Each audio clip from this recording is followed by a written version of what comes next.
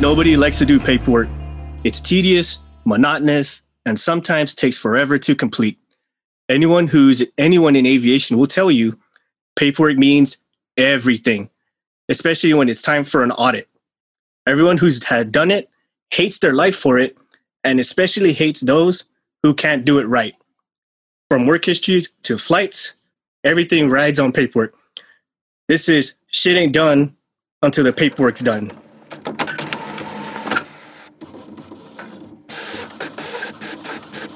All right, everybody, we got a very special guest here today. She is a 10-year veteran of the United States Marine Corps. She is a logs and records chief. She is a 2 times graduate while she was in the Marines, working on a 3rd one now. She's had multiple awards for being a logs and records chief and her quality of work as a logs chief. Some of them are from the Chief of Naval Air Forces, and she's also received the Navy and Marine Corps Achievement Medal for such. She is a staff NCO of Marines. Please welcome Jasmine. Hey. Hi, thank you so much for having me. I'm really excited. Thank you for joining us. Jasmine. I'm really excited. I think a show like this should have been started a really long time ago because it's entertaining. Well, it takes a little bit for the hate to simmer and pop the lid before we start. That is true. You almost have to start talking for a while just to get the hate out. So it's not just one hate-filled session. I know, right? It's just so easy to much, do. I know. It brings that rage out in you. So, Jasmine, tell us real quick, where are you from? Okay, so I'm from the Dominican Republic. I was actually born there. I didn't come to the U.S. until I was about 5 or 6. I grew up in the Bronx, New York. My grandma raised me, went to public schools, high school. I was actually in ROTC in high school, so that's kind of what drew me to the military in a sense. I was never originally going to join the Marine Corps, going to join the Air Force, but that recruiter was never there. I don't understand. Anyway, so you know how the Marine Corps works. They just kind of snatched me up and I said, sure, I'll do it. So I dropped out of college and I told my grandma, I'm like, hey, I'm going to join the Marine Corps. And she was like, well, as long as you have a plan, that's all that matters. So I joined the Marine Corps in 2010 and it has been a wild ride ever since. Like you did mention, I did resume my studies. College was always really important to me. I guess I was just tired of being in New York and I wanted to do something a little bit different. So you said you're originally joining the Air Force, and I can honestly say, like, for women to join the service in general, that sounds like a pretty big thing. You know what I'm saying? Like, you look at the demographic of women that are in the service, that's a pretty small margin. And then you, among others, even more so, not only am I going to join the service, I'm going to join the hardest service, aka the U.S. Marine Corps. And I think right now there's 8% of you total in the Marine Corps that are women? Yeah, just about, yeah. That actually seems like a pretty large number, considering. I mean, now I've never active duty, so take my input with a grain of salt. But that sounds like a large number for the Marines to have that percentage of women in. Maybe it's small. I don't know. You know what I mean? But when you compare it to, say, Navy or Air Force, that's probably quite a small number. But compared to if you just separate the Marines by themselves, that seems like a relatively large number. Over the years, yes, it definitely has increased. I remember just being the only female at one point to having multiple females in the squadron. So it definitely has expanded over the years. A lot has changed. And I think that just the popularity of, that whole women can do anything mentality that's kind of been boosting through the years has motivated other women to do the baddest job around, pretty much. Sure, and like everybody, there's a lot of women out there who are hard chargers and super driven, and they need a challenge to thrive, right? So the other branches might not be able to give them that kind of challenge. Where like, no, I got to do this because it's the hardest thing I can do. And that's kind of that was kind of my thought process too at the beginning, and that's kind of how he got my attention. He's like, if you're going to join it, you might as well join the toughest one and the best looking one, And I was like, you know what, you're right. I don't step down from a challenge, and I took the opportunity, and it paid off. I'm really happy with my decisions. Very nice. That's awesome. So I heard you say before you joined or before you started looking into a military career, you were already in college and you had dropped out of college to join the military. So what college were you going for, and what was your degree you were going for? I mean, completely separate from the degrees you have now, and we can expound on, because I'm not sure what the degrees you have now or what you're still going for. But what was your initial path in life before joining the military? Okay, so I was going to John Jay College of Criminal Justice in Manhattan, New York, and I was trying to go for like kind of like a forensic science degree. I really like the forensics field and criminal justice and all of that as a whole, but I got kind of a little bored of the monotonous lifestyle. You know, I was also working full time, a retail job in Manhattan, New York, and it was getting exhausting. Yeah, it was exhausting. I really do like the city life, but it was just taking a toll on me, you know, and New York is one of those places where you kind of just work, school, repeat, you know, and I want to say almost done with my first year, and I just couldn't do it anymore. So I decided to kind of just drop out. But leading on to like the degrees that I did pursue after I was in, I kind of changed it up a little bit. I drew away from the forensics field. I had some, I don't want to say traumatic in a sense experience, but when my brother passed away, after all that stuff, having to identify his body, if you will, and I'm sorry to bring down the mood a little bit, but that kind of like changed my perspective on forensics, you know, like I kind of don't want to do that because now it's personal, you know. It's personal, and seeing that kind of sites every day for a living, man, I can, you know, you can see in even the current media and people who are in that field. And I have a cousin, he was in the Army, and he is a forensics guy now. And, you know, he is a different person now, just from the things he's had to see and deal with, you know.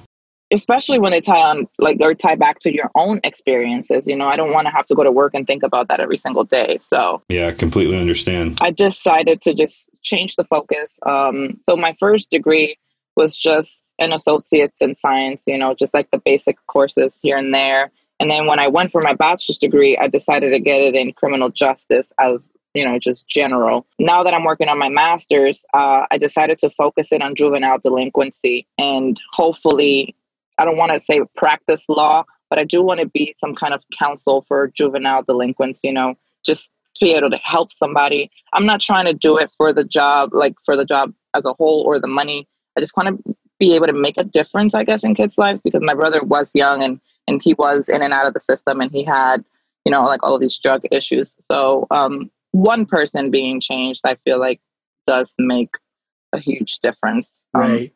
Yeah, that's it's interesting, because before I got into the aviation realm, that was my goal too, was to go through that. I was interested in doing youth counseling. Again, if you could nix the problem before it becomes a problem, I guess, so to speak, right? You know, and help a kid out who's kind of going down the wrong path, and steer them over in the right direction. And, you know, before they you know, there might be in juvenile hall, right? But that's better than the state pen. Exactly. And I feel like the vision as a whole right now, as I'm working on writing my thesis for degree, it's just like everyone's focusing on these kids just being part of a system, and they just get tossed back out. Like, you can't expect somebody to go through all of these issues and get tossed back out and then not expect them to come back. You have to prepare them. I feel like all these kids just need somebody in their corner, you know? Yeah, they do, because unfortunately the state's looking at it as, boy, if we have you in here, we get more federal funding, right? So it just turns into a numbers game rather than let's not fix the problem. It's just how do we get a returning customer, so to speak? Yeah, totally. Almost like in the pharmaceutical realm, right? Hey, here's all these pills that are to fix your thing, but they also cause other problems because we don't actually want to cure you, because then we get less money. So we got to get you returning somehow. Yeah, it's unfortunate because the system's rigged against them from the start. You know, it's funny you mentioned that, Jasmine, as far as wanting to make a difference and being there in that person's corner, and what also drove you to be a Marine. I feel that that's like a common denominator to anyone who wants to A, join the service, and then B, become a Marine, is they have that inner drive to just want to make a difference. And I do. I always tell my Marines, you know, like, I've never been that type of staff NCO or leader that just has that hostile mentality all the time, where you think that, you know, like chewing somebody's ass or belittling them or just downright humiliating them makes them a better person. Like, that's not the type of person that I am. That's not the type of leader that I am. I just want to be sure that these kids are, allowed the opportunity to succeed, are giving the tools that they need to succeed. And I feel like that makes a much better work environment as a whole. Agreed. So with that, so when you have young 18-year-olds, I guess, coming in under your jurisdiction, some of them are kind of don't really know what to do, and this was their option. And do you feel like sometimes the military doesn't? There's all these programs, right, that can help, but does not really advertise that well for them to help them out. So do you help them get on, like, hey, I'm having this problem. Well, there is this plan over here that can assist you in getting you, better financial or whatever else. But that wasn't really advertised to them by big military, so to speak, right? Is that a common thing? Oh, yes. And it hasn't changed at all in the last 10 years. They always preach about having all of these opportunities and all of these services. And it's just like, yeah, you tell them that they're there, but do you really afford them the opportunity to take advantage of them? Like, no, that's also something that falls on our lap. Like, we have to make the time. We have to make the decisions for them. Like, hey, you need to do this, because a lot of them, they just come to us with no actual life experience, like they lived with their mom up until they left. They're 18. What life experience do they have? I just got out of high school and I played sports or I did whatever, and now I got somebody yelling at me at boot camp. Exactly. And I can attest to this as far as programs, like they preach about it, but they're never really advertised or they're not really shown how to do it. Like, there's a program right now in the service for you to get a journeyman cert in any trade. Now, picture that. A journeyman in certain things can mean a big wad of cash. Are you talking about the U.S. MAP program? Yeah, exactly. So I have two of those already. And I always preach it to everybody. I completely agree with you. It's an amazing tool that not everybody knows about. Yeah. Oh my God. Yeah. If they'll get you your journeyman's license, that puts you so far ahead. And it's so easy to get. It's so easy. All you got to do is they either mail you a logbook or they give you like a printout for you to fill out hours. And it's that simple. Like, I didn't even know about that program until I was already 10 years in. So yes, I started my first one when I got to where I met you at Scarface. That's when I started my first one. And, because depending on like the job that you have, how different MOSs, they break off into multiple little branches or whatever. And depending on how many MOSs you accumulate over your career, that's how many times you can actually get one of those certificates or whatever. Yes. So what are your certificates in for are you considered a journeyman or journeywoman, however you want to say it, but do you have a couple of journeyman certificates? I do. What are I they completed the first. So the first one is just like a regular admin computer clerk, because of my job. Sure. And that took about 2,000 hours to complete. You can complete that in like 6 to 8 months, honestly. Like, all you have to do is just show up to work, because it's like the job that you do every single day. Oh, okay. So those active duty hours count towards it. That's good. Exactly. Oh, yeah. And that's the easy part. All you have to do is just get those signatures, and then every 6 months send in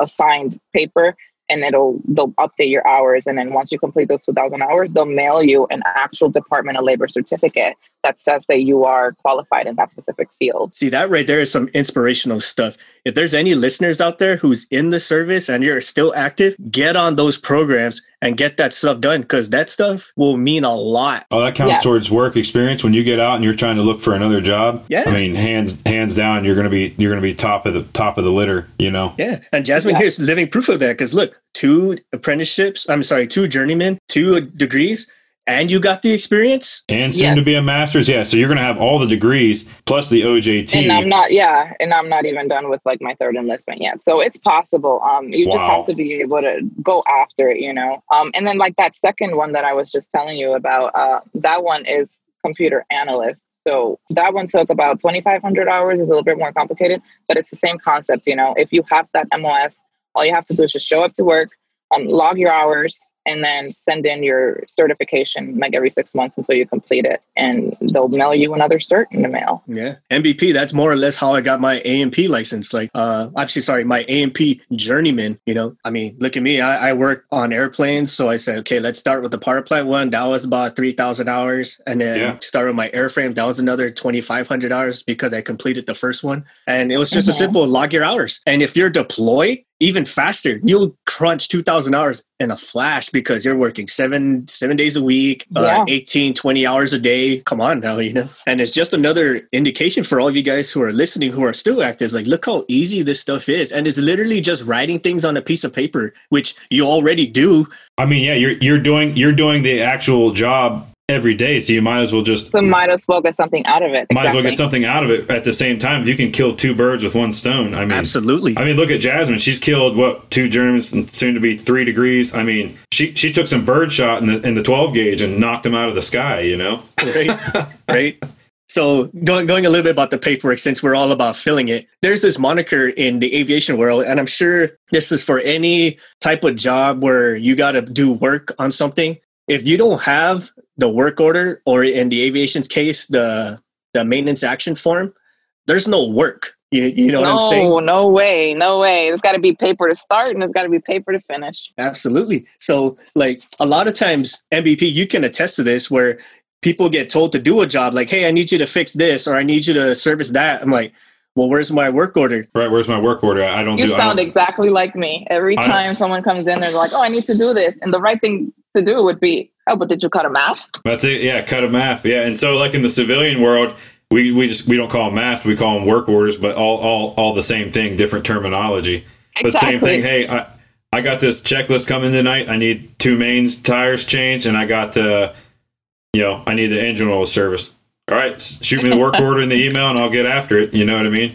Yeah. But you don't start anything until you have that in hand. And the reason why is because, like, if you don't have one and you do touch whatever you were supposed to touch and something breaks, that's your ass. There's nothing justifying you to say that you were supposed to do it in the first place. Yep. And so let's say you're working on, right? So like a corporate jet side, if you're working on something and you find another discrepancy while you're working on the existing work order and that discrepancy is not listed on there, you still have to call control another one and say, hey, I found this other problem. Do you want me to work this? Yes or no?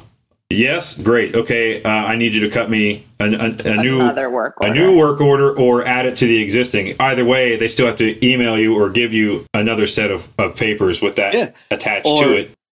Because then that's how you also bill your time and whatever else when you're filling out your charging and labor changes. And I don't know how many times we encountered that, especially during phase maintenance, like we'll go up there and like they're trying to do a serialization or something. And like some components aren't in the position where they're supposed to be. And the right thing to do would be like, yeah, you got to cut a work order, like remove them and swap them around and then reinstall them. The reason why the numbers aren't where they at is because we've canned it from something else to make another aircraft. And somebody didn't fill out the paperwork saying the can was done. Exactly. Yeah, that's correct. Oh, but I mean, this is where kind of like the shady part comes into place. Like if you're removing like a rotor head or something that has like 1 million cards to it because the piece is so big, you're not going to cut 10, 20 work orders to make this happen. And in my experience, that's where the favors kind of take place. I'd be like, hey, I'll manually move these for you, and it never happened. Yeah, well, that kind of goes in. But with something as major as that, where there's like one big major assembly and there's a lot of like little sub assemblies, and all of them are all serialized, the usual cheat is to at least capture the big major assembly, and then all of the little ones follow with it, provided that nothing gets removed from it. Yeah. And that's kind of how yours and I's work relationship kind of started. You would come in there and you'd ask me like, hey, what can I do to fix this? And I'm like, hey, well, this is what I can do for you. Well, a little backstory on that, guys, or all the guys, people listening, is when an aircraft goes into a major inspection, say an overhaul or a phase, everything has to document properly, especially because it hasn't flown or done stuff in so long. So when you get the aircraft, however beat up or messed up it's been, and then you go do these major inspections and then nothing matches, it falls on you now because you're the last one to screen the books. Yeah. And then when you kick it back out and they're like, well, this is all messed up, when they do an audit or something to that effect. And then now it's your ass. They're like, shit. Yeah. And the audits are where they get you. Like in the civilian side of things, you get audited and they're like, hey, this doesn't match. And you're like, stand by. We'll make it match. Let me just do some investigation for you. I'll have an answer for you real quick. Just stand by. And that's what, that's when we run over to people like Jasmine. Help. Yeah, exactly. And then I'll move a couple things around, like, surprise, it matches now. Yeah. Vidi Vidi Vici, poof. See, it's all good. Yeah. We turn it to our own exactly. episode of CSI, like CSI Logs and Records. Ciao! I guess we need to fix our paperwork. Yes. and Jasmine, I thank you for being such a champ when that kind of problem comes across your desk, because you can totally just say like, well, it's your problem, you fix it. You made the mess, you mess with it. You made your bed, sleep in it. But like I understand it. Like I because I've been a maintenance controller as well. Like I've been on both sides of the field. Like I know that you have to get the maintenance done and the proper work, but I also know that it's a lot. Like Sure. on the logs and records side, like let's say like a Huey or whatever kind of aircraft. Those logbooks, they have over 200 cards in there. It's a lot of work. So if I can just do something, and I don't want to say that it's illegal to do it, there's nowhere that says you can't do it, but the proper way would be to cut a work order. If I can minimize that amount of work to make it easier on someone, then I'm going to do that, Right, because as we know in aviation, a lot of the processes, be it military or private sector, you're almost, there's so many regulations or red tape or processes to follow that they're not really outlined that well, that your hands are almost tied to get the job done. So you just have to do what you have to do to make it work. Because if you actually followed everything to the T per se, like in this instance that we're talking about with the Hueys and stuff, I mean, an inspection would take months rather than 3 days. You know what I mean? Exactly. You'd never fly. You'd never fly. You'd never fly. Right. And you always hear like, I don't care how it's done. Just get it done. And like, say no more. And I guess the saving grace in this whole situation would be like, yeah, you have these publications to tell you what to do, but because so many people interpret them so differently, right. that's kind of what you can fall back on. Like, well, this is how I interpret it. Yep. Yeah. They're written with a lot of gray area in them. So you can say, well, I interpreted it this way. Well, I think and then the other person goes, yeah, but I think what they mean is that you think, you don't know. You just that's how you're interpreting it. So I'm not wrong. Exactly. But I just didn't do it how you would have done it. You know what I mean? Yeah. And this goes into to that college education, Jasmine, where like certain individuals, they don't read spoken or written words quite the right way. Like some people interpret shall as that's good to know, whereas shall is you will do this. You have to. Yes. Yeah. You're right. Six. They say shall is if you can do it, great. But if you don't have the time, whatever. It's just like an info note. It's good to know information. But like you said on the other aspect, shall is the Bible. Do it or I'll smite thee. Yes. Skadoosh.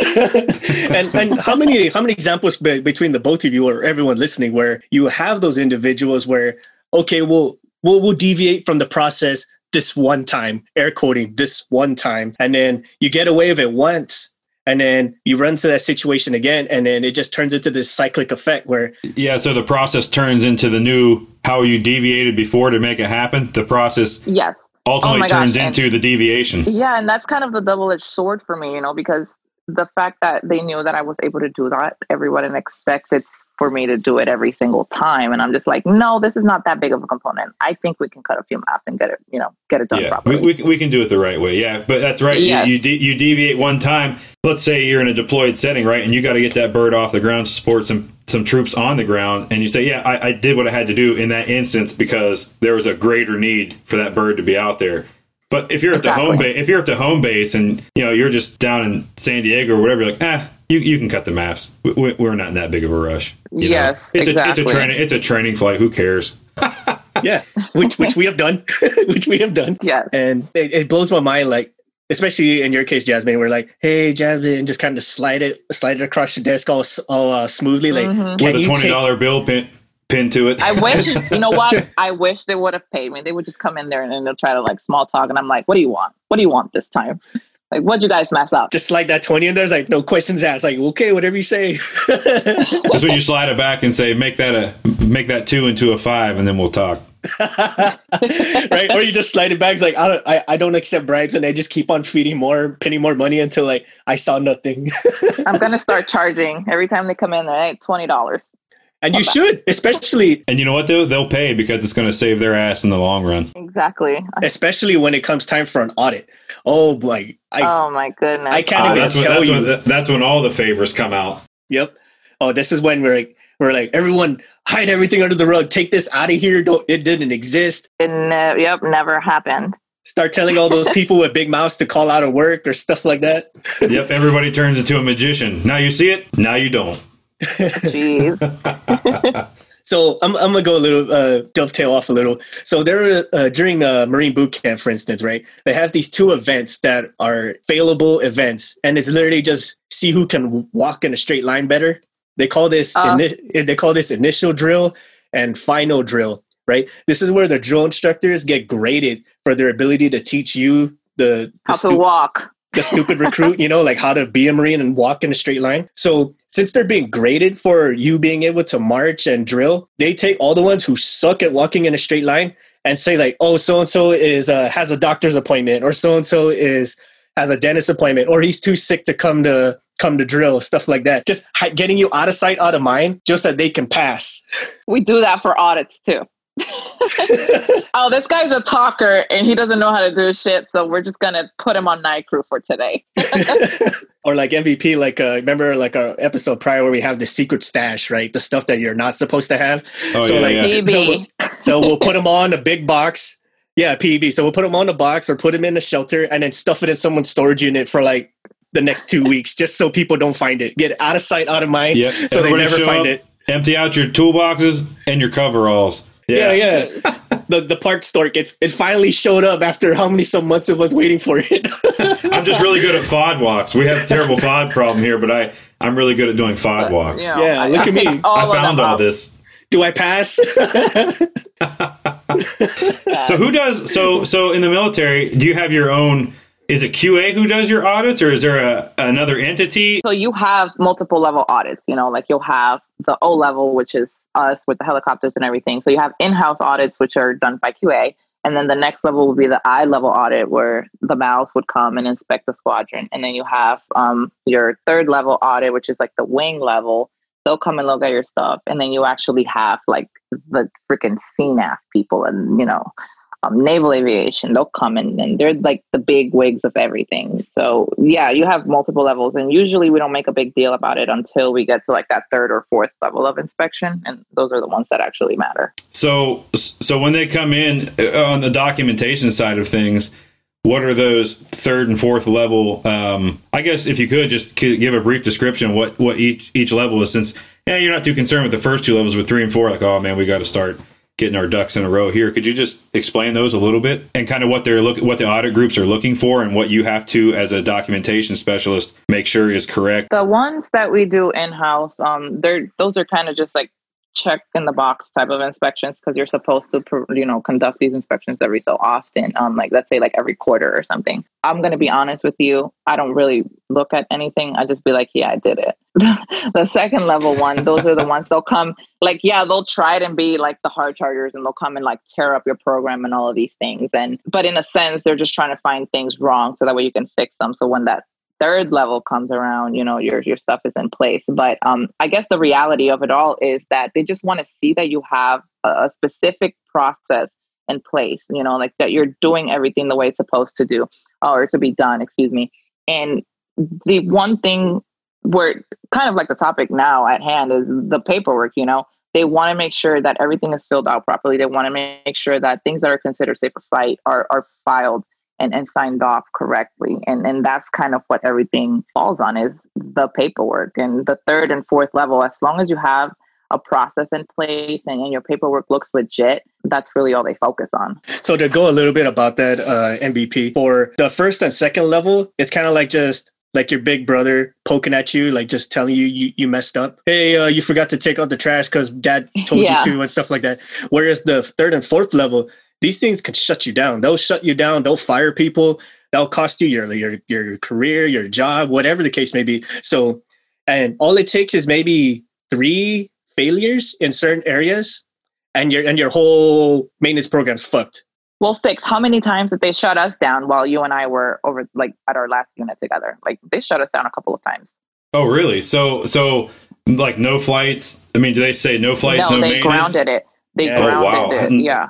And so how long were you grounded for until you could, I mean, I guess until you could prove your... About 2 weeks or so, like the first time they'll be like, like these were the trends that we saw.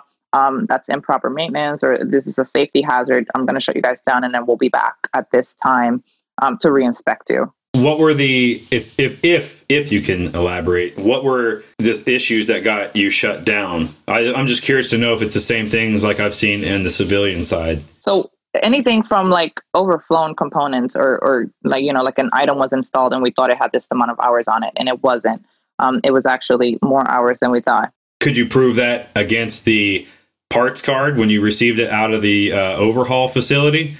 Yes, and that's the problem. A lot of times we don't receive cards that come with things, so we kind of just have to go off of the last whatever, But if there's no history or if it wasn't documented properly, we can't track or account for those hours, So when we go down that rabbit hole, they find those additional hours, and now the component's overflown, So like on the civilian side, right? If I get a part, say I was an AOG or aircraft on ground mechanic for a few years, and I traveled, all over the Canada, US, Mexico, and the Caribbean, chasing these private jets.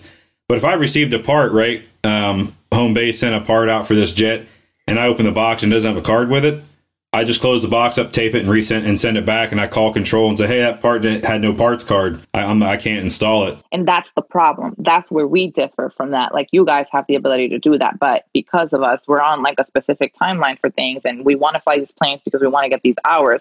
Sure. We receive these parts and they're on the plane before I even get the electronic lock set for it.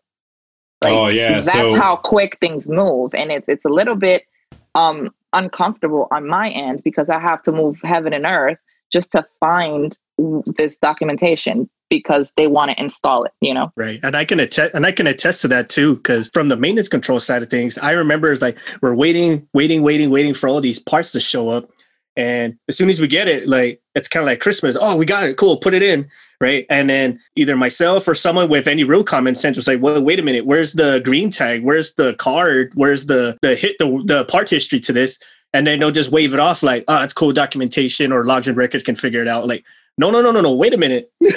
Yeah, that's unfortunate because I've seen that as well, where the part gets installed and you're like, well, what about the paperwork for it? Did you verify the actual card matched the component? Because I've seen 100 times over that the card that came with the component had the wrong serial number to it. Exactly. And as much as I love doing favors, don't get me wrong, I have had to put my foot down several times, especially if it's an important mission or an important flight that's going to carry some important individuals. Well, yeah, because if that stuff's found wrong or there's an accident and that component was found to be failure, you're going to get investigated. Exactly. And they're going to figure out that, hold on, this parts tag didn't even match this part. Why did you install it? And it's your ass. That's another thing. So in case, like, let's say I've had several mishap investigations conducted, and the first thing that they do is they'll come to my office and they'll confiscate my logbooks before I can even look at them. So whatever it was done, they're going to take it as is, like, and during the investigation, let's say, like, if they're going to remove certain parts that were like damaged or whatever the case is, like, they'll grab whoever the staff and CO is, or like the most experienced person in that shop, and they'll personally walk you to the books and they'll stand over you like a hawk to make sure that you're not altering or falsifying any information. Falsifying documents, yep. Yeah. Yeah, because as anybody who's listening to this podcast who's in aviation knows, the paperwork is 20% of the aviation maintenance is the actual physical work. The other 80% is documentation, because I know, at least on the private side, like, for certain customers, we had to fill out things in triplicates, and then we had to send them in to a return to service department who validated all of our parts cards, all our work order, our write-ups in the logbook. They had to look them over and verify that those are correct. And then you would get a phone call saying, hey, your return to service is cleared. Put the books in the aircraft, lock it up, and and they had stickers that we would put over the doors, like over the latches, that if you peeled them off, it would say void. So, and then that way the air crew came out the next day, they would have an email from control and saying there would be this number on the door of this sticker because there was maintenance done last night. That process makes a lot more sense, like, like the plane would be spinning and I'm literally walking books out as they're about to leave. Well, Six, that sounds pretty familiar, huh? Yeah. Oh, hey, by the way, stuff this book into the plane, like, it's about to leave. Well, run. You better run. Yeah. They're ready to, like, they just pulled chocks. But then that breaks Exactly. it breaks the safe for flight if I do that. Whatever, do it. I'm like, okay, now we're getting into the shady of things, you know? Right. But it's funny how leadership will, in those instances, because it makes them look good and it saves their backside. That's the times where they'll say, no, it's cool, just do it. And then let's say you try to do that next time, but without their input, and they're like, they throw the book at you. Whoa. Who directed you to do that? And you're like, come on, man. Yeah. And I feel a lot of that hypocrisy comes from both the control side and QA. Crazy enough, QA would do this, you know, and that is wild that QA would do, or at least a real QA, which is what the military has. Well, that they like all things given, especially in the civilian side, you get enough pressure, they'll just be like, whatever, just get it through, and we'll deal with it when it gets back, kind of thing. Yeah, because on the civilian side, it's all money. It's all money driven. So if it's a high, like in the corporate jet side, right? If that plane's sitting on the ground, it's not making money. So it's losing money just sitting there. So in some instances, like, hey, we have a customer flying tomorrow, and that is they call them revenue flights, and that is a massive revenue flight, and we will not be missing that flight. So, so we're gonna sprinkle some fairy dust over it, and it's gonna go, and you're gonna accept it. And that's where we're at. And you're like, okay. And I've had that said to me several times, you know, like, hey, this is happening. I make it happen. And these are situations where I've had to create cards and create lock sets and create like all this electronic stuff and just hand jam this information so that there is a piece of a document in place. Just something to cover everybody in the event something does go down. And exactly. Yeah, it's wild. It's crazy how it's unfortunate to admit how often that happens. It's not, for those out there listening, this isn't like once a year incident. This might be like once a week. It's the norm, you know? And I think the funny thing about all of this is like, we've gotten so good at it that it's just, yeah, I'll take care of it. No big deal. Yeah, it goes back to the deviation becomes the process. Yeah. Like, I don't know, our process, instead of being one straight line, it looks like an old maple tree. You know, it looks like a plate of spaghetti. We don't know. It goes in all directions. Putting sugar in the spaghetti, you know? It works. It looks like a fault isolation manual. Do you have the parts card? No. And then over here, okay, just write up something that looks like a parts card. And then, yes, okay, is the serial number match? No. And then it goes, you know what I mean? That's how it looks. It's all, and that's supposed to be your process instead of being a straight line. Those phase serializations. All we do is like everything that doesn't match is highlighted. Like, hey, that's not there. That's in the wrong place. And then by the end, it's just like a Christmas tree, you know? Which I have done. I know you have. You've done it to me several times. That's when you have to use those forensics investigative skills, and you have to use that red string, and you're drawing lines, you know, from part to part. And it doesn't even stop at paperwork. Sometimes I just go out there and I'll be like, you know what? I'll do it myself, and I'll get a cranial and I'll hop on there, like, show me the serial number. Just show it to me. which I've seen you done, which is probably like well above and beyond what most logs and records people would do. Like, I'll tell you, everybody, like most logs and records people will never leave their desk. Like, they're chained to it. It's like they're bound to it. Like it's some kind of hell sentence or something. But then ball and chain. Yeah, it's one of those, and you're like, and they're like, hey, I need this thing. We're like, okay, well, I'm a little busy right now. I'll get to it in like 30 minutes, but if you want, you can just go look at it right now, and you can get the information. And then, oh no, I can't. If I walk out, if I leave the desk, I implode, you know. And with experience, though, you come to determine like what's important and what's not. You know, if I'm like busy doing something, I'm not going to just tell them no, because I know that it's important. I know, like, hey, they're trying to get this plane out to put it on a schedule or something. Like, okay, fine, I'll go out there and I'll look at it. Right, you're a team player. You're also helping get the mission done. Exactly, and like all they need really is just the CDI standing next to me. Like, I can look at the part myself, you know, like, give me the scope. I'll go up there. And this is with stuff that's electronic, you know, like stuff that's you can easily read. Now, imagine when it's paper and it actually has to rely on someone's handwriting. That's when things get real out of control. Oh, and you guys suck at that. That penmanship is horrible. Oh my God. You know what, Jasmine? I can attest to that, because I walk around looking at books and I'm like, God, it looks like a 3-year-old wrote this. This is horrendous. And like, I just want to smack the people. I'm like, you're an adult. How can you not write better? You know what, though? They got real good at it, and the Six can tell you, because it's supposed to be done in pen, but they'll do it in pencil. In case it's wrong, they could just erase it and write the correct one which in is there. also illegal. Which is really illegal. Which I you're supposed to write the written in error, sign that off, and then rewrite up. So once we're done with all the corrections, they'll erase the pencil and then just write it in pen and the correct one, and then we all sign it. But then you get the ones that have like those carbon copies where you have to like, jive through 5 copies, and they try to erase the pencil marks and then just end up tearing all 5 copies. Or even worse is they write trash, like real shitty, and then it doesn't transcribe to all 5 copies, and you're like, it already looks like you're trying to read how King Tut had his birthday, and then you go to the other 4 copies, like, what the fuck does that say? Hieroglyphics. Then you get a crap. So not only do you get bad penmanship, but then it says removed fuel control. Why? For what? Why? Exactly. Yeah, but why did you remove the fuel control? I don't know. Like now I just got a bird sitting out there missing a fuel. I removed it because I was bored. I don't know. Now I'm playing the guessing game. Right. I always tell, so like in the FAA realm, a lot of your books or your write-ups, I always tell people, I said, put the most information you can.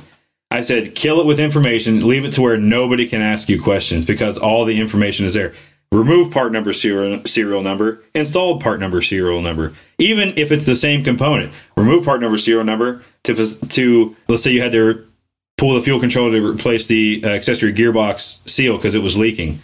So removed it to replace seal, and then seal replaced in accordance with whatever, and then reinstalled fuel control part number, serial number, same ones in accordance with, and then reinstalled, and then follow-on checks completed satisfactory, all work completed in accordance with. But they're so lazy. They copy and paste everything, and sometimes like the corrective action reads the same exact thing that the freaking the discrepancy it was. Yeah. Yes, exactly. Yeah. Like, did you do anything? Like, what? Or the worst ones I get is where they just put the action and then their corrective action is completely different from the problem. Like removed number 1 part X, and then installed number 2 part Y. Like, wait a minute, where did Y come from? It doesn't match. Yeah, it doesn't make any sense. It's like I don't understand. What did you do? What just happened? Or they say remove panel number whatever, and then the corrective action says remove replacement of solenoid so and so completed, all work confirmed, and you're like, hold on, I feel like that should be a couple of write-ups there. Like the write-up said you just removed the panel. I didn't know you were replacing a solenoid. Like I feel like there should have been more. My favorite ones are the FOMs. Everyone wants to FOM everything, and I'm just like, but why? Why did you FOMing it? Like, yeah, where are you? For what? Remove such and such component to FOM. What the hell is the other FOM? Cans. FOM for cans. Yeah. Oh, I bet those are very frequent. Oh, yeah. The FOM for cans. Oh, my God. Okay. And then everything gets lost in translation. Like, where did this go? Oh, we FOMmed it to can this. And I'm just like, yeah, but you can't use the FOM for the can. Like, what are you doing? But then you FOMmed the can so much that you actually get to sign off the original FOM the can with the original part because it made its way back around. Happens a lot.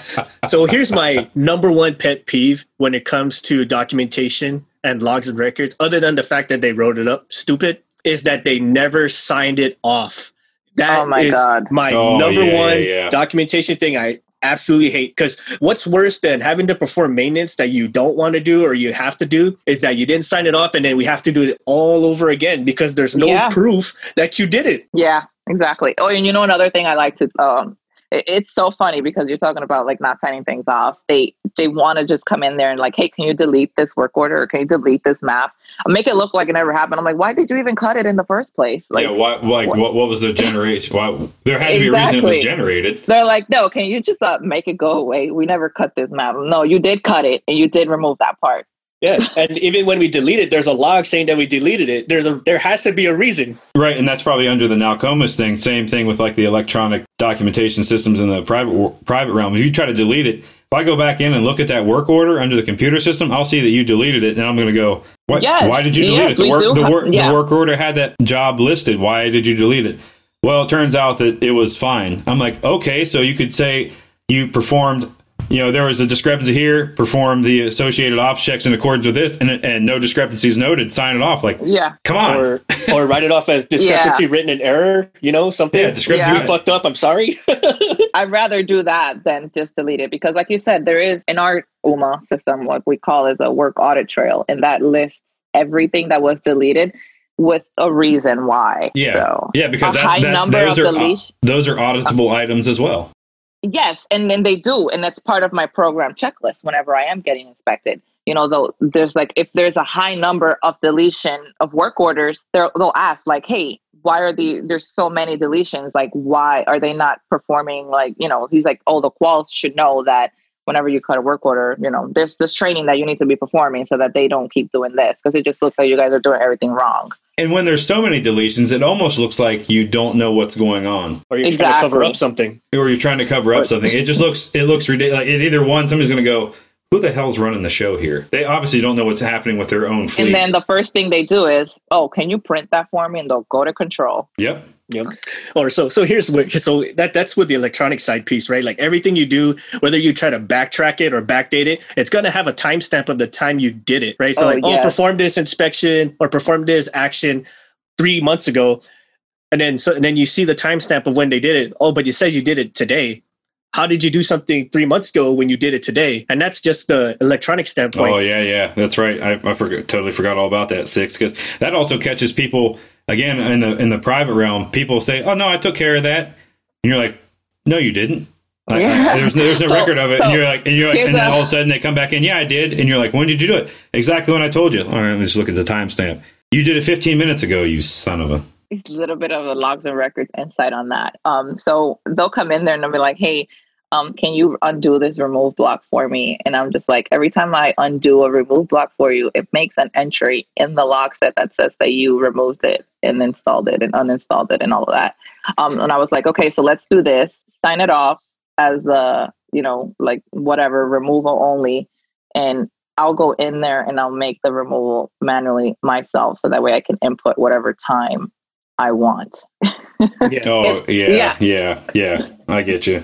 So that way it looks like we did it, like when it was supposed to be done. Because there are certain things like messages come out, or like TDs, or, stuff like that. They'll be like, oh, you comply within 30 days. And then like 60 days go by and no one's complied with it. So I'll go in there and I'll make an entry and I'll just backdate it for before. Now this is all the electronic stuff, right? Like the databases like Corridor, Ultramarine, Nalcomis, UMA, IMDS for the Air Force guys. Now this is all fine and dandy because it's so nice and convenient. Like, it's like OneNote for aircraft maintenance. But Jurassic Park happens where everything turns off and everything shuts down, and then all the dinosaurs get loose, and now everybody loses their damn minds because they've never dealt with a situation where the system crashes. Oh yeah. Oh my gosh. So yes. I'm going to go out on a limb and assume that the military has a better grasp on that and has a okay. Tell us more. All right, good. I got the reaction I was expecting, because I know for a fact that they don't have that in a lot of cases. Okay. Go ahead. This is the hate. Oh my gosh. It's the funniest thing, because they want to say like, oh, we have a tracker for this, and then this is where we're going to write all of the, like the MCNs for the work orders. And I'm just like, you do realize you guys are still going to do whatever you want, right? And then they'll just half fill out the paper work order. And I'm just like, you guys are so used to having the computer do everything for you that you don't know what goes on these documents, And they're like, well, we're going to backfit it anyway. So if we just fill out what's important, that's all that matters. Like, what? No, that's not how it works. Why aren't you running this paper book in tandem with the actual the computer system?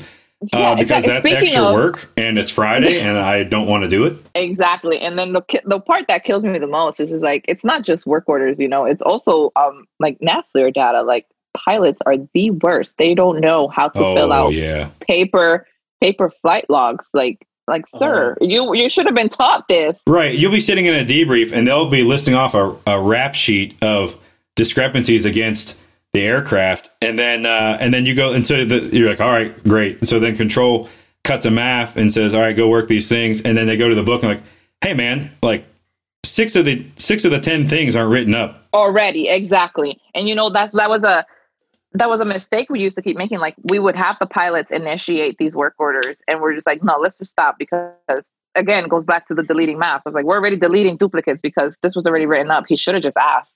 Right, or he didn't even review the logbook prior to flight like he's supposed to, because he would have seen those discrepancies already in there, you know? Yeah. Exactly. Or here's another one, like they say the plane's fine, everything's great, code 1, green light, everything's fine. So we're thinking, okay, everything's great, move on to the next go. And then he remembers something and comes back and writes it up. That downs that plane, and we're thinking everything's gravy. We go to certify this plane is safe for flight, and then we see this big fat red X in the logbook. Like, whoa, when the hell did this happen? Yeah, when did this? So you look in the system. When did this get written up? 4 hours after the flight, and so you get a hold of the air crew, and you're like, what the hell? You didn't? Oh well, I forgot about it. And then when I got home that night and I was laying in bed, I started thinking about it. I was like, oh, that's right. So I logged in real quick and wrote up the script. Yeah, but you didn't notify anybody. You just wrote, well, I wrote it up, and they look at you like, that's good enough. I wrote it up. At least I wrote it up. And you're like, no, you got to notify somebody. Tell somebody, so we can fix the thing. Because now I got to scrub your flight because you're a jackass. You know, it's not like one of those soap operas where you give us the plot twist mid-season. You know. Oh my gosh, it's especially when we have to pack up and go to like remote locations, and 69. We've been to the PTA. Is what we're going to call it, the PTA. So give me your since you've dealt with both paper and computer systems, and then had to deploy with those to places where there's no internet. So how does that work? Because I've been looking into doing a similar thing, but on the civilian side, and it's just, well, there's too many hands in it for one thing. But how does that work, right? So when you don't have, how does the system get updated properly when you don't have an internet connection? Because there's usually a main database back stateside. So it goes back to that tracker, that log, where you have like all the control numbers for the work orders that you cut. There are certain work orders though that you cannot backfit and put in the system, you know, like technical directives or special inspections and stuff like that. So whenever they do sign anything off that cannot be backfitted, I do rely on those paper work orders to tell me what to put in there. And it's a lot of work on my end, because I'm going to have to go in there and manually move things around, complete tasks, and make entries to say like, hey, you know, this was completed on such and such date during downtime or whatever. But the most difficult part about going to these places, and it's one, carrying the server because it's heavy as fuck, and two, having to set all of this up, but it doesn't happen in the time that they want it to happen. You know, they're like, okay, we want to get there and we want to launch these planes to get this mission done. And I'm like, dude, it's going to take me a couple hours to get everything up and running. They're like, oh, we'll just green map it, is what they call it. Typical leadership, underbidding the times it takes to do things. Right. Okay, we're going to do a site setup. Nobody's been there before. We're going to do a site setup, but we expect to have the planes flying within 12 hours of being there. Which has happened. The thing that bothers me is no one knows the condition of the site. So I have to do a survey when I get there to figure out how long it's going to be. Exactly. But they've already projected to Washington that within 12 hours they'll have birds in the air. And so because they gave a superior that number, by God, you're going to beat that number. And you're like, you didn't ask my opinion, though. It's going to take me at least 4 hours to do the site survey, another 4 after that to get the computers up and running. While the maintainers are putting the birds together, and then I got to do all the paperwork for the assembly of this thing, and then all the pre-flight stuff. I'm a logs and records advocate. No, logs and records does not get as much credit as they deserve, because the stuff that we have to put up with is astonishing. They do not take into consideration how long things take to, you know, get done. Right. Yeah. And then tying all this back to like setting up the site and all that. So you get all these actions that led up to before you guys got the server or the system or the logs and records online. So there's a bunch of stuff that got done already, like the flight, the post-flight, the pre-flight, whatever other inspections that popped during that time. And it's all going to be paper copies. And by the time the system does come up, you know, it's trying to look like everything is down. Yeah. So you're going to look at they're going to try to break out the Rosetta Stone to transcribe their Yu-Gi-Oh hieroglyphs. I'm like, what the fuck does all this say? But what does this mean? You know what's so another headache that ties into this being in remote locations is like they'll give you a roster of everyone that's supposed to go, and like, okay, well, I have these personnel accounts. They'll be able to sign things off based off of the list that you gave me. So I put all of those guys on the server too. And then when we get there and everything's up and running, oh, such and such needs to sign off a map, but we don't have their account. well, was he on the roster that you gave me? How am I supposed to know? Like, oh yeah, because everybody has their own specific qualifications and exactly cert levels that allows them to do or sign off certain things. I get it. And they're like, well, can't you just create him another account and then he'll just sign it off real quick so we can launch this flight? Like, no, that's not how it absolutely works. not. Get someone else to do it. I know when I was deployed and I was filling a documentation type role. When we did a site setup, we did have the planes. I was filling out the pre-flight paperwork as well as the post-flight paperwork after the plane had already flown. Like that, get it up in the air. It's got to do this mission. But again, with getting servers and everything set up, by the time you got that set up, it already went out on its mission and came back, and you're just trying to get everything caught up for the next takeoff event. See, the right thing to do, the right thing you should have done was, this thing ain't going anywhere until all this shit is caught up. Because if this thing wrecks, every single thing we've done and everything we've logged, it gets locked away and gets sent to the investigation team. And that's all exactly that's our assets. What I said earlier. Sure, it's the same thing. But also your higher ups in the deployed, I guess in the deployed location, I can see the bigger picture enough. I know it's wrong, but I see the bigger picture of, hey, this thing's got to get in the air because there's troops on the ground 50 miles away that are getting pummeled. And they need some air support. So from that aspect, I get it. Stateside, no, this thing ain't going wheels up until all this is done. Not for training. Heck no for training. Sorry, not sorry. But in a deployed location, I'm air quoting here. I get it, but it's still wrong. From the documentation standpoint. But I understand why it happened. Yeah. Right. If it can save some troops, I'm all for it. We'll figure it out. Yeah, but if we have the time, there's no need to cut the corners. But that's exactly right, and more often than not, there is the time. There is the time. In my instance that I just spoke about, saying that I was filling out pre-flight and post-flight paperwork during the post-flight, there was definite time to do all that stuff. I think it's just because a superior told their superior in Washington that we would have it done by this time, and they came to us and said, "I'm not going to look like a fool.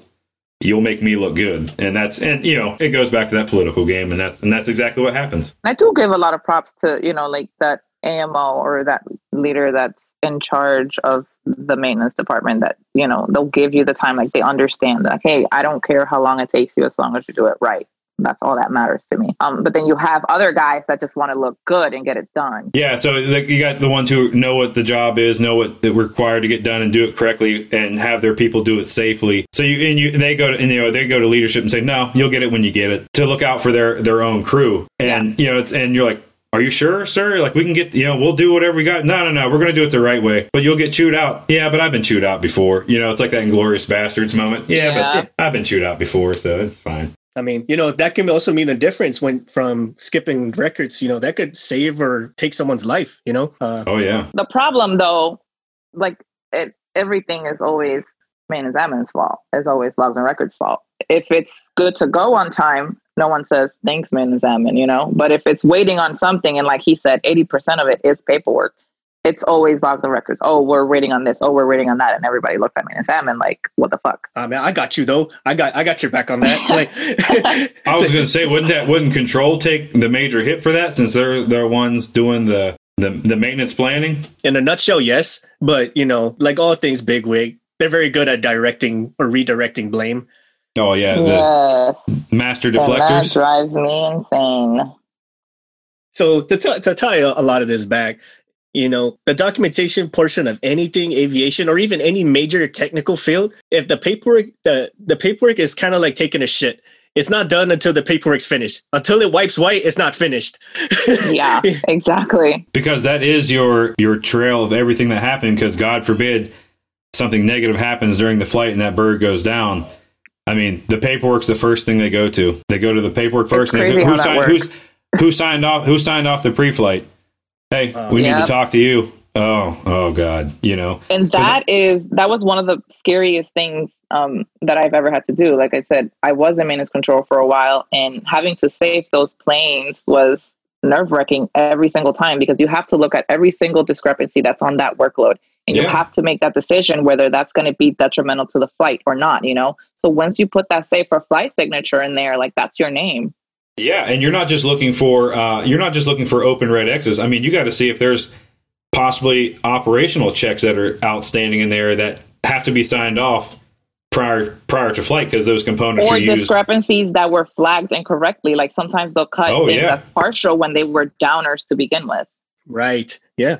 And in that just shows like just how important a lot of this stuff is. And not just, the most severe of it where accidents can happen, but also to the time wasted. Because if you haven't signed off anything, you're going to have to repeat it because you can't prove that you did it. Yeah, sure. Everything's all buttoned up and whatnot, but who's to say you never did it in the first place?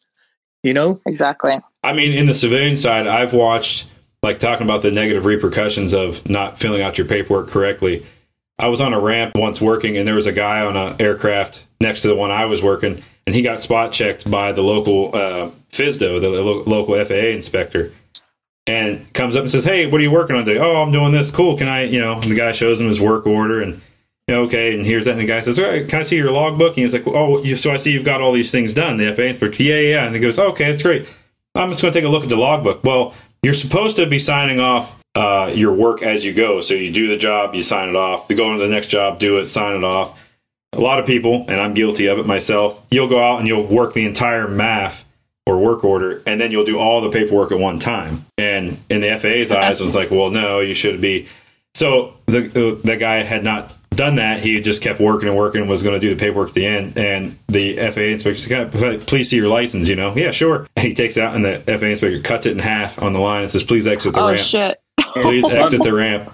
That guy will never able to get that license back again. That is so crazy. And that just shows, just how important all this stuff is, So to tie everything back and put everything in perspective, like the paperwork side of the house, no one likes to do it. And everyone who has to do it hates the people who totally do it wrong and fuck it all up. But it's just one of those things that you just have to do. And if you're going to do it, you might as well do it right. Because let's take this into another perspective. Let's say the paperwork has something to do with a murderer getting loose and you didn't write the paperwork correctly. That person's walking skate free to do it yet again.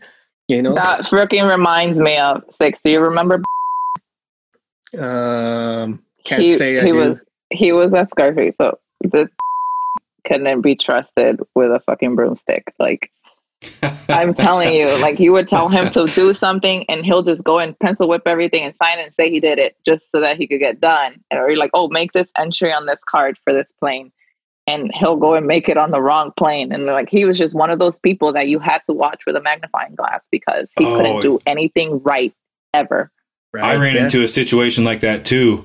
We did an ops check the night before on a component that was going to be used for a test flight the next day.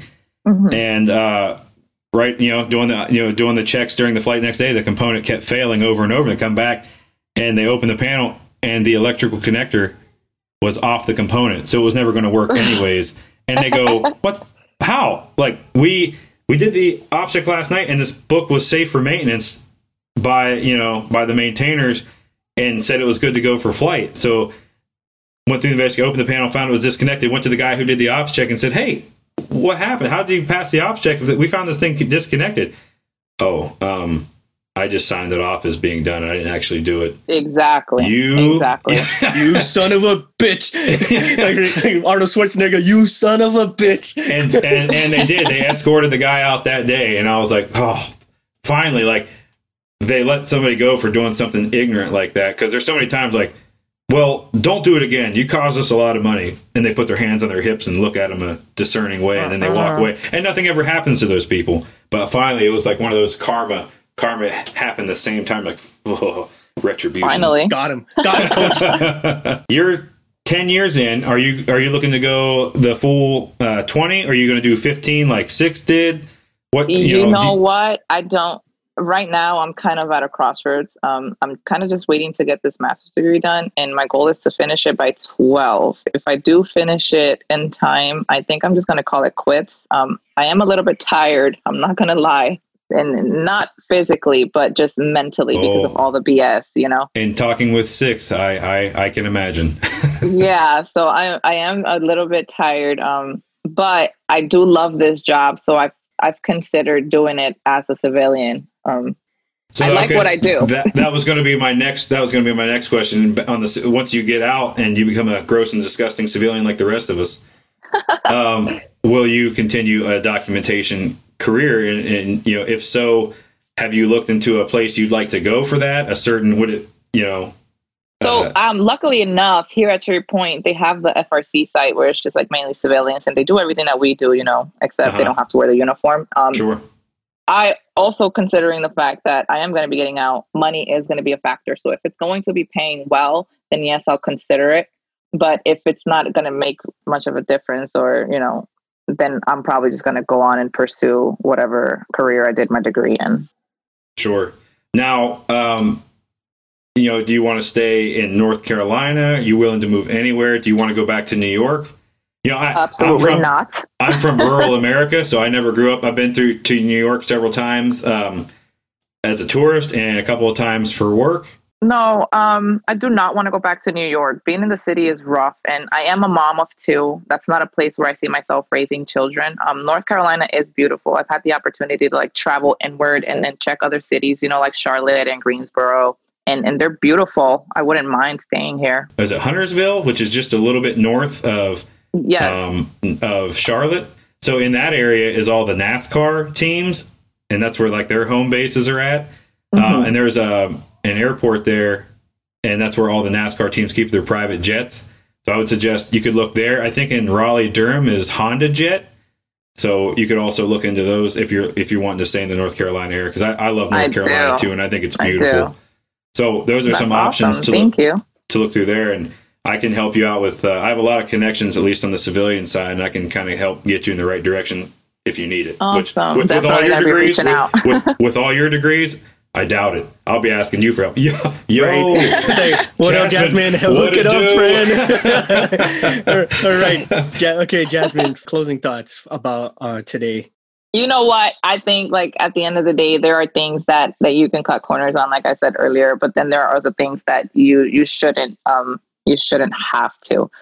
Paperwork does suck, but paperwork is what runs the game, in my opinion. And as much as credit we don't get, I think that the job is really, really important. And without us, I don't think there would be a process in place that would actually work for anybody. Right. Yeah, absolutely. And think it's kind of the same sense, who puts the criminals away? Is it the police or is it the lawyers? It's the paperwork, man. Absolutely. All right. MVP, you got anything for us? Jasmine, it was a pleasure having you on the show today. It was great talking with you. Thank you for all the information. You're impressive. Your rap sheet, everything you've accomplished, it's pretty inspiring, and I hope I can get to them levels one day, but we'll see what happens. Thank you. Thank you so much. I'm just here to inspire people. Absolutely. You're very much an inspiration. And you're doing it. And I hope a lot of our listeners out there are inspired as well, because it's not easy. It's not easy to be a mother of 2, still be active duty, to still have to deploy, to get your certifications and all your degrees. That's, I don't know when you sleep, but man, it's, yeah. Sometimes. Yeah, for real. Marines, not just Marines, women Marines too. Look at that. That's an inspiration right there. I'm inspired. I'm going to re-enlist again. Heck, why? Why not? Why not? All right. So for today, I also want to thank our patron supporters to making this show possible. Erica Lamont, Mike Diltz, Thomas Conley, Laura Mans, Ryan Frashauer. You guys are awesome. Thank you for continuing to support us. And Jasmine, especially thank you for giving us the honor and privilege of gracing us with your presence on the show. Thank you for having me. Absolutely. And if you want to come again, more than happy to. For all those of you listening to the show, you can check out our merch at cancelformaintenance.com. Support veteran owned. All our stuff is produced and supported by veteran businesses. We also like for you to share, and subscribe our podcast. If you like our show, support us on Patreon on patreon.com/cancelformaintenance. Your patronage and support allows us to keep on making episodes, bring on guests like Jasmine here, keeps the gremlins from sabotaging our gear, and also keeps Shoreline happy and proud to keep on making the show for us. Thank you, everybody. Honestly, seriously. Thanks.